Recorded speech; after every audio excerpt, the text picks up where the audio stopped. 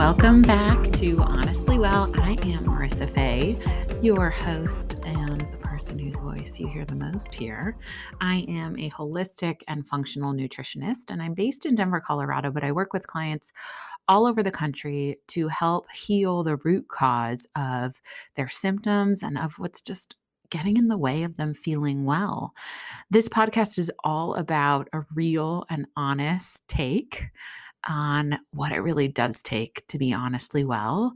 And as a part of that, debunking, demystifying, talking about the merits to all kinds of suggestions that we receive around what will make us healthy and what will make us feel well. A little caveat here, I'm not a doctor. I'm not diagnosing, prescribing, doing anything of that nature. And this is not medical advice. All right.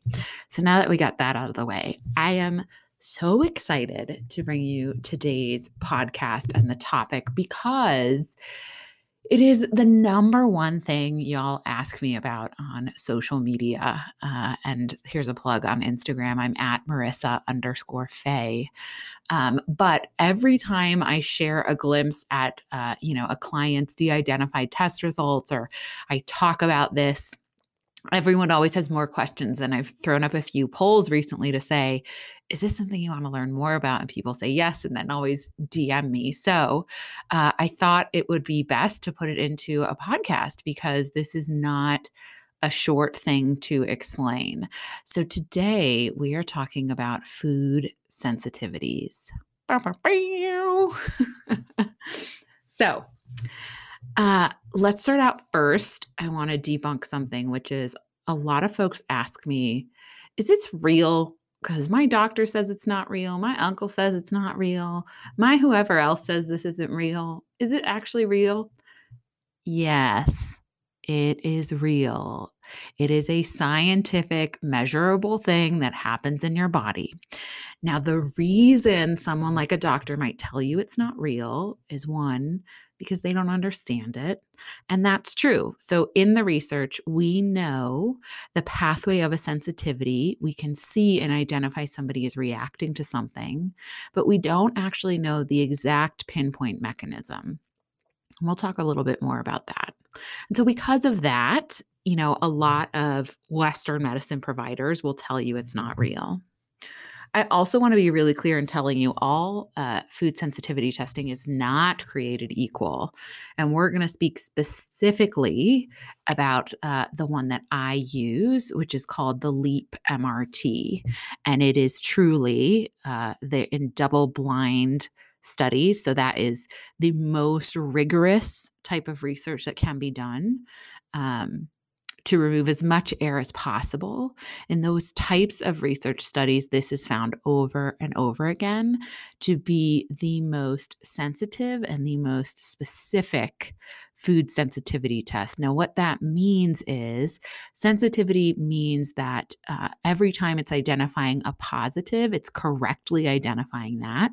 And specificity means every time it's identifying a negative, it's correctly identifying that. And in the case of the MRT, it is over 90% in both of those categories, which is really outstanding.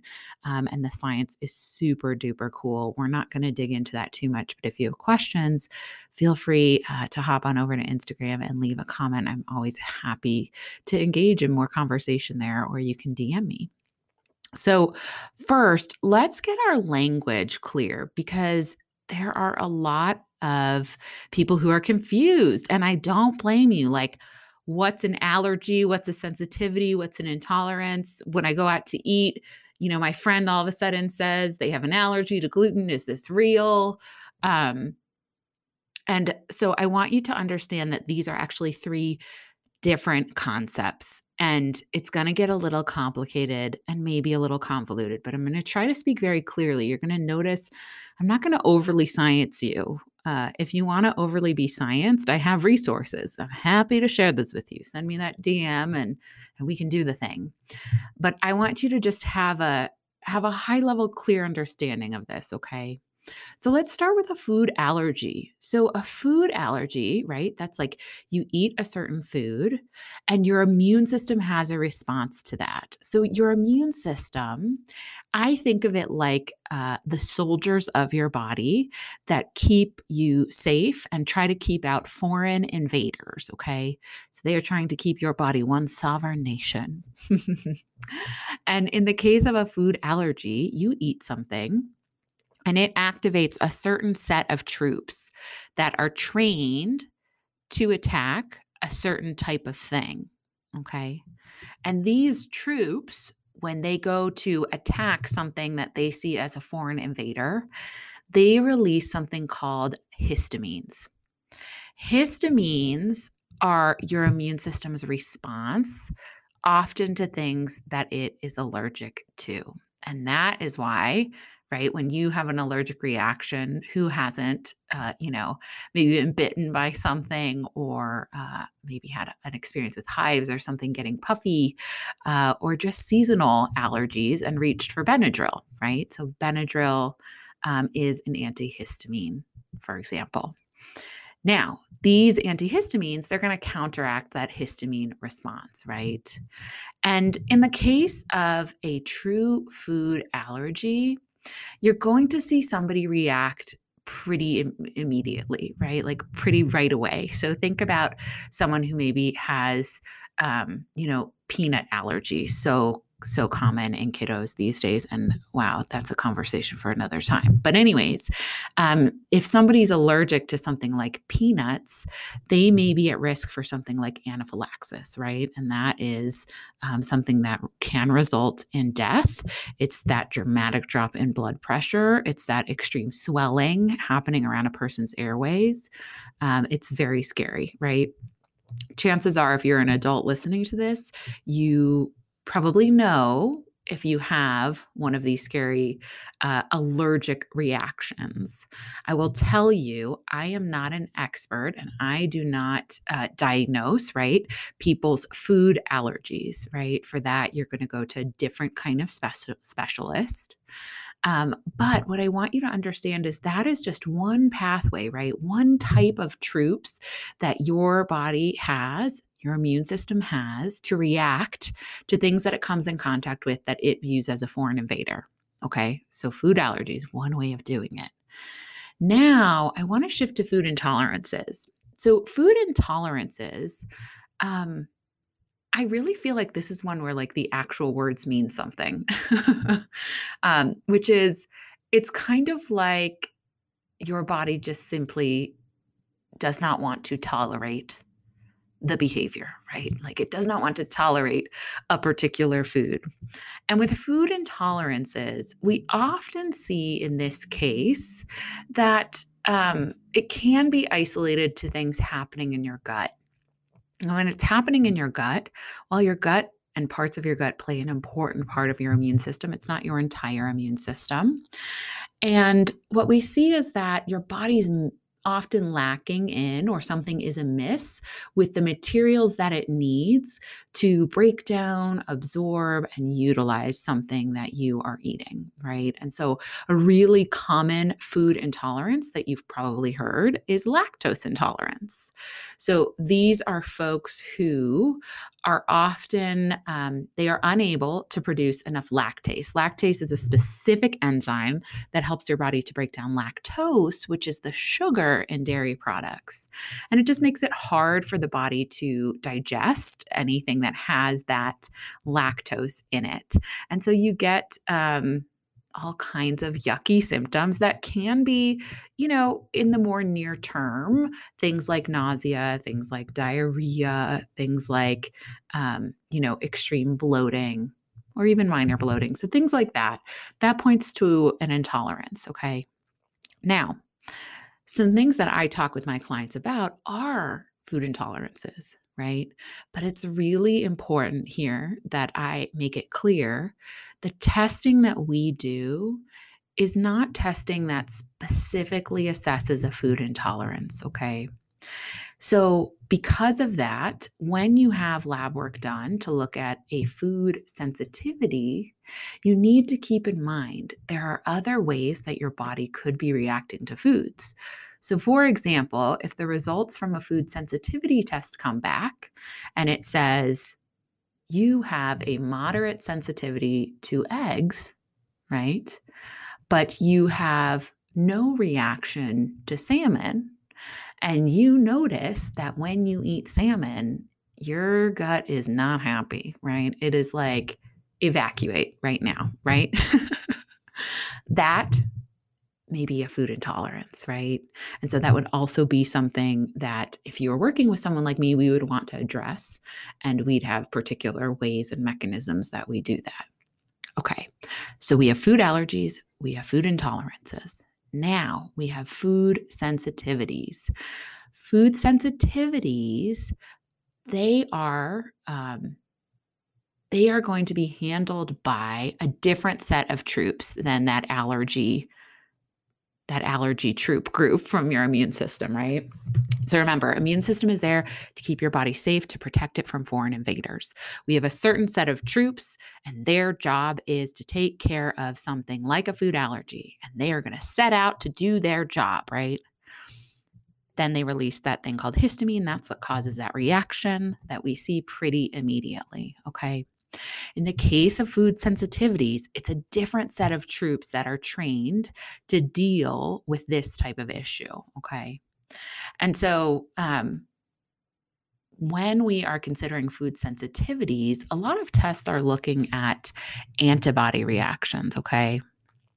And antibody reactions are not a great way to assess food sensitivities.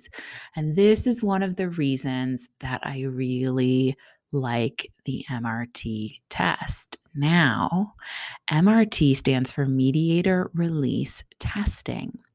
And one of the reasons I think that it's a bit superior and that the research has shown and the data has shown that it is superior is because it's looking to see what is happening after your immune system comes in contact with something it is sensitive to. It's not so much caring about how. It's just looking to see, is there that inflammatory response occurring? Yes. Okay. Now, I will tell you, a lot of folks use food sensitivity and food intolerance interchangeably. Okay. And you can understand why, right? There is a response happening from the body, there is an immune response, but it is coming most likely from different places, right? The initial response. So I do want to highlight that. And it is entirely possible, and it does often happen with folks that I work with where a food they are sensitive to, right, that it comes back in their lab results that they are maybe highly reactive to, that they're also having an intolerance issue with that food. Okay. And I know that's complicated and it's not black and white. And I invite you to refer to the episode about leaning into the gray that I recorded, which is this is something that has some gray. And so this is a plus one for working with someone who can really interpret the data from a food sensitivity test as opposed to ordering it through a third party yourself. I know there are some at-home kits right now, and I would just really caution you on that whole sensitivity specificity, right? Like when it's saying something is negative, is it consistently doing that? When it's saying something is positive, is it consistently doing that, right? Because your results may not be very usable then. And maybe kind of confusing. The thing about food sensitivities, and this is where it can get so dang tricky, these types of reactions can occur hours after you eat the food, days after you eat the food. There's even some suggestion weeks after you eat the food. And so, because of that, you can now start to understand why food sensitivity may be so dang useful. Okay. Some of the common symptoms when somebody has a food sensitivity also are things like a headache or maybe some changes in their bowel movements or maybe kind of that fogginess, that tiredness. They might have acne or just a few pimples that crop up. They might have itchy or really dry skin. So, my question to you is, how do you discern, right? Like, I feel like all of the symptoms that you can have from food sensitivities are things that a lot of folks live with day to day. Like, okay, once in a while I get a headache. I'm not even going to think that's related to what I ate 3 days ago. You know, it is also why I use elimination diets really strategically. So, an elimination diet is when you take out a number of foods and you live your life for a certain amount of time not eating those foods. And then you reintroduce one at a time and you notice if your body is having a reaction. So I'm going to tell you, and this is what I find with my clients, and this was my own personal experience, that oftentimes when folks do an elimination diet, they may glean something from that experience that they should avoid, especially in the case of, the top 5 things that folks tend to be most sensitive to. And that's going to be gluten, dairy, soy, corn, and eggs. Yeah. And so, so if you remove one of those and your body is having a highly reactive sensitivity to that, then for sure you might really notice that with an elimination diet. But here's the rub. What if you are having a reaction and a high reaction to something that you eat on the regular that you've been told is really healthy, that wouldn't normally be a part of an elimination diet? So I'll just give you some examples of in the last week, some of the foods that came back for some of my clients that they were highly reactive to. Avocados, pineapple, salmon, chicken, spinach, garbanzo beans, right? Like the list goes on and on. Basically, anything that you're eating, you could possibly be reacting to, you could possibly have a sensitivity to. And so you can now understand why an elimination diet poses problems, if there's something really going on and you want to get really down to what's happening. Now, I still think there's a time and place for, resets in your dietary life, where you might, take a month and maybe pull out certain foods because you've had a little bit more of them in the month before. I'm thinking about when folks like take sugar out of their life, and that can be a really positive experience. I also want to caution folks who have a history of disordered eating that I'm not suggesting that is the ticket to health, okay? And to definitely, make sure you're getting the support that you need if you do decide to go about something like an elimination diet. Now, with that said, you're exposed to things every day. You're eating things every day that you may be sensitive to, okay? So when I run the MRT test, food sensitivity test, on my clients, we get back a report that shows us foods that they are non-reactive to, foods that they are moderately reactive to, and foods that they are highly reactive to. And then based on that, they remove the foods that they're reacting to from their life for a certain amount of time. Here's where what I do with the MRT test is probably different. In fact, I know it's different than what a lot of other providers might do. So I know there are a lot of big wig functional medicine docs out there who talk about how they use the MRT food sensitivity test and they have their clients remove everything that comes back that they're sensitive to and just carry on with their lives. So that means that you go from being able to eat hundreds of kinds of foods, right, different foods, to being able to eat 150 kind of foods, right? And that doesn't sound so bad, maybe, unless you really, really love something that you're being told you're sensitive to. But then what happens is that over time, you're probably going to have more sensitivities, right? And so you go through this process again because some symptoms come back, some nagging things come back, something feels like it's going wrong, and all of a sudden you have 100 foods that you're not reacting to. And that's all you can eat, and so on, right? And the reason this is problematic is because food sensitivity does not occur in a vacuum. All right. Nothing that happens in your body happens in a vacuum. I just want to, as an aside, say that everything is connected. Okay.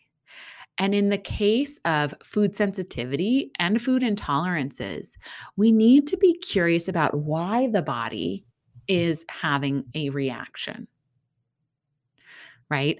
And so, in the case of an intolerance, right, if things are happening in the gut, if there's inflammation happening there, if the body is not able to produce or utilize the resources it needs to deal with that food, to digest it, to assimilate nutrients, and then to pass whatever is waste, then it would make sense that we would need to look into the gut, right? And it would make sense that something is going on in the gut that's likely inhibiting this process. Here's where it gets tricky. It could also be something outside of the gut, but most likely the gut is involved in this process. Likewise, with food sensitivities, similar thing, right? How did this sensitivity even develop in the first place? Right? Like you weren't sensitive to avocados 2 years ago, all of a sudden it shows up on your report. So, a couple of things. One is overexposure. We are really into being creatures of habit, right? We're really into eating the same thing like for 6 months. And that is problematic. Your body really needs variety. And so eating the same thing over and over again is kind of a sure way for your body at some point in time to be like, well, we're done with spinach. Like we've had spinach every day for the last year, lady. No more spinach, right? And if we think of it in a really simple way, it's the body saying, we need variety. We need to get nutrients from something different. We need different nutrients. There are seasons and phases and stages of life and literally of our environment. And it's really important to be honoring that and working within that. And we'll talk more about that in an upcoming episode that I have planned, is like eating with the seasons, because that's a part of this. But the other piece is there's something called leaky gut. And I know this is another controversial topic that some folks will tell you is not real. One of the reasons that happens is because it is not officially a diagnosable condition in Western medicine, but it is very real. I promise you that. And it has to do with the junctions of your intestines, which over time, if they're irritated, if they're unhappy, if they're inflamed, if things aren't working like they should be, they start to relax. By the way, this is one of the reasons I tell most folks to avoid gluten. Gluten causes a reaction, a release of something called zonulin. Zonulin tells the junctions in your intestines, hey, it's cool, relax. And they do. And when our intestines, the lining and the junctions relax, it creates opportunity for things to get outside of your intestines where they don't belong. And then your body has something to say about it. So all of that is to say, when I work with someone and we do food sensitivity testing and we consider food intolerances as well, we always do gut healing work. Always. There are rare occasions where I will run a food sensitivity test alone, and that's like special circumstances. That's like we'd have to have a discussion and you'd have to understand the drawbacks and the benefits to it. And there'd have to be some special circumstances because I hold pretty firmly that these things are not happening in a vacuum. And so food sensitivity testing really should happen in tandem with gut healing and depending on what that means, with some testing of your stool. Because the ultimate goal is that you actually end up with more food freedom, that you actually end up able to eat more food variety, right? And also that like you understand how your body's talking to you. So my clients who have been through a gut healing protocol, which often includes this food sensitivity testing, will tell you months later that they really learned that headache that they seem to get once a month now because they've been eating a certain food all the time, that they can really start to understand that's their body's response. That's their body saying something you've got in the regular rotation was not really agreeing with us, right? Because sometimes that food sensitivity really can be an overuse, right? An overconsumption and overexposure. But until you have been through gut healing, I would say, I don't wanna say guarantee, but it's nearly a guarantee that part of the issue has to do with some healing work that needs to be done. And by the way, when I say gut healing, I'm really speaking specifically about parasites, toxins, worms, the nasty stuff, the opportunistic bacteria. I'm talking about that stuff that has a way of surviving and thriving in the right conditions. And most of us have lived a life where those conditions are present. And there are actually many cultures where they do like annual protocols, right? To address that this is a part of life that you're going to get exposed to these things. So we'll talk more about that in another episode because I could go on and on about gut stuff and about poop in the best possible way. I just want you to know. But I hope that that cleared up some things about food sensitivity testing and the difference between allergy and intolerance and sensitivity. And again, I just want to encourage you, if you're experiencing any of those kinds of symptoms that kind of, I think of them as like kind of chronic or cyclical symptoms. So they're things like the energy stuff, the occasional headache, the dry skin, the sometimes upset stomach, the sometimes diarrhea, the sometimes constipation, right? Those are all good indications that something is going on in your gut and that you could probably benefit from this type of testing. I want to make sure one other point that I've made it really clear that, you know, say, for example, you worked with me or someone like me and you did some gut testing and you did some food sensitivity testing and there was a protocol developed for you and you followed the plan for a certain amount of time. There should be a phase of reintroduction. So there should be a phase where you learn how to reintroduce the foods that you removed and how to discern if it's something that you could have back in your life, occasionally, a couple times a week, or if it's something that you still need to give your body a break from. And so make sure that no matter who you work with, that this is a part of their process. Because like everything in health and wellness, very few things are all or nothing, right? And so this is a good example of there's gray here. And that's why it can be so important to have someone help you and guide you through this process. So I would love to hear your thoughts, your questions about this. I have an Instagram post up for this episode, and I just invite you to jump over there and feel free to comment or send me a DM. I would love to continue the conversation about food sensitivities and answer any questions you have about it. I am Marissa Fay. I am so glad you have joined me here today. Tell a friend about this, right? Tell a friend, tell a buddy, tell a family member. My intention with these podcasts is that they're short enough for you to do it while you're engaging in a healthy habit, right? So go for a walk, put me in your ears, make dinner, put me in your ears, give yourself a little bit of time to care for yourself and also learn something new. So with that, you can find me online at www.marissa, M-A-R-I-S-A, Faye, Faye.com. You can also find me on Instagram at Marissa_Faye and on Facebook, Marissa Faye, Functional Nutritionist.